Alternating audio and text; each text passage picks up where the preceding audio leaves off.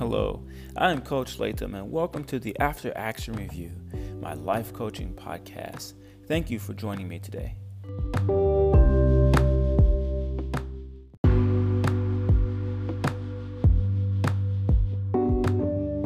Day 23. Every new level of your life is going to require you to leave the old version of yourself where it is. New level, new devils. Today, consider what areas of your life are stagnant because you refuse to step out of your old self. The universe is waiting for you. At every stage of progress, there was always something that I had to be willing to sacrifice to become that thing that I was after.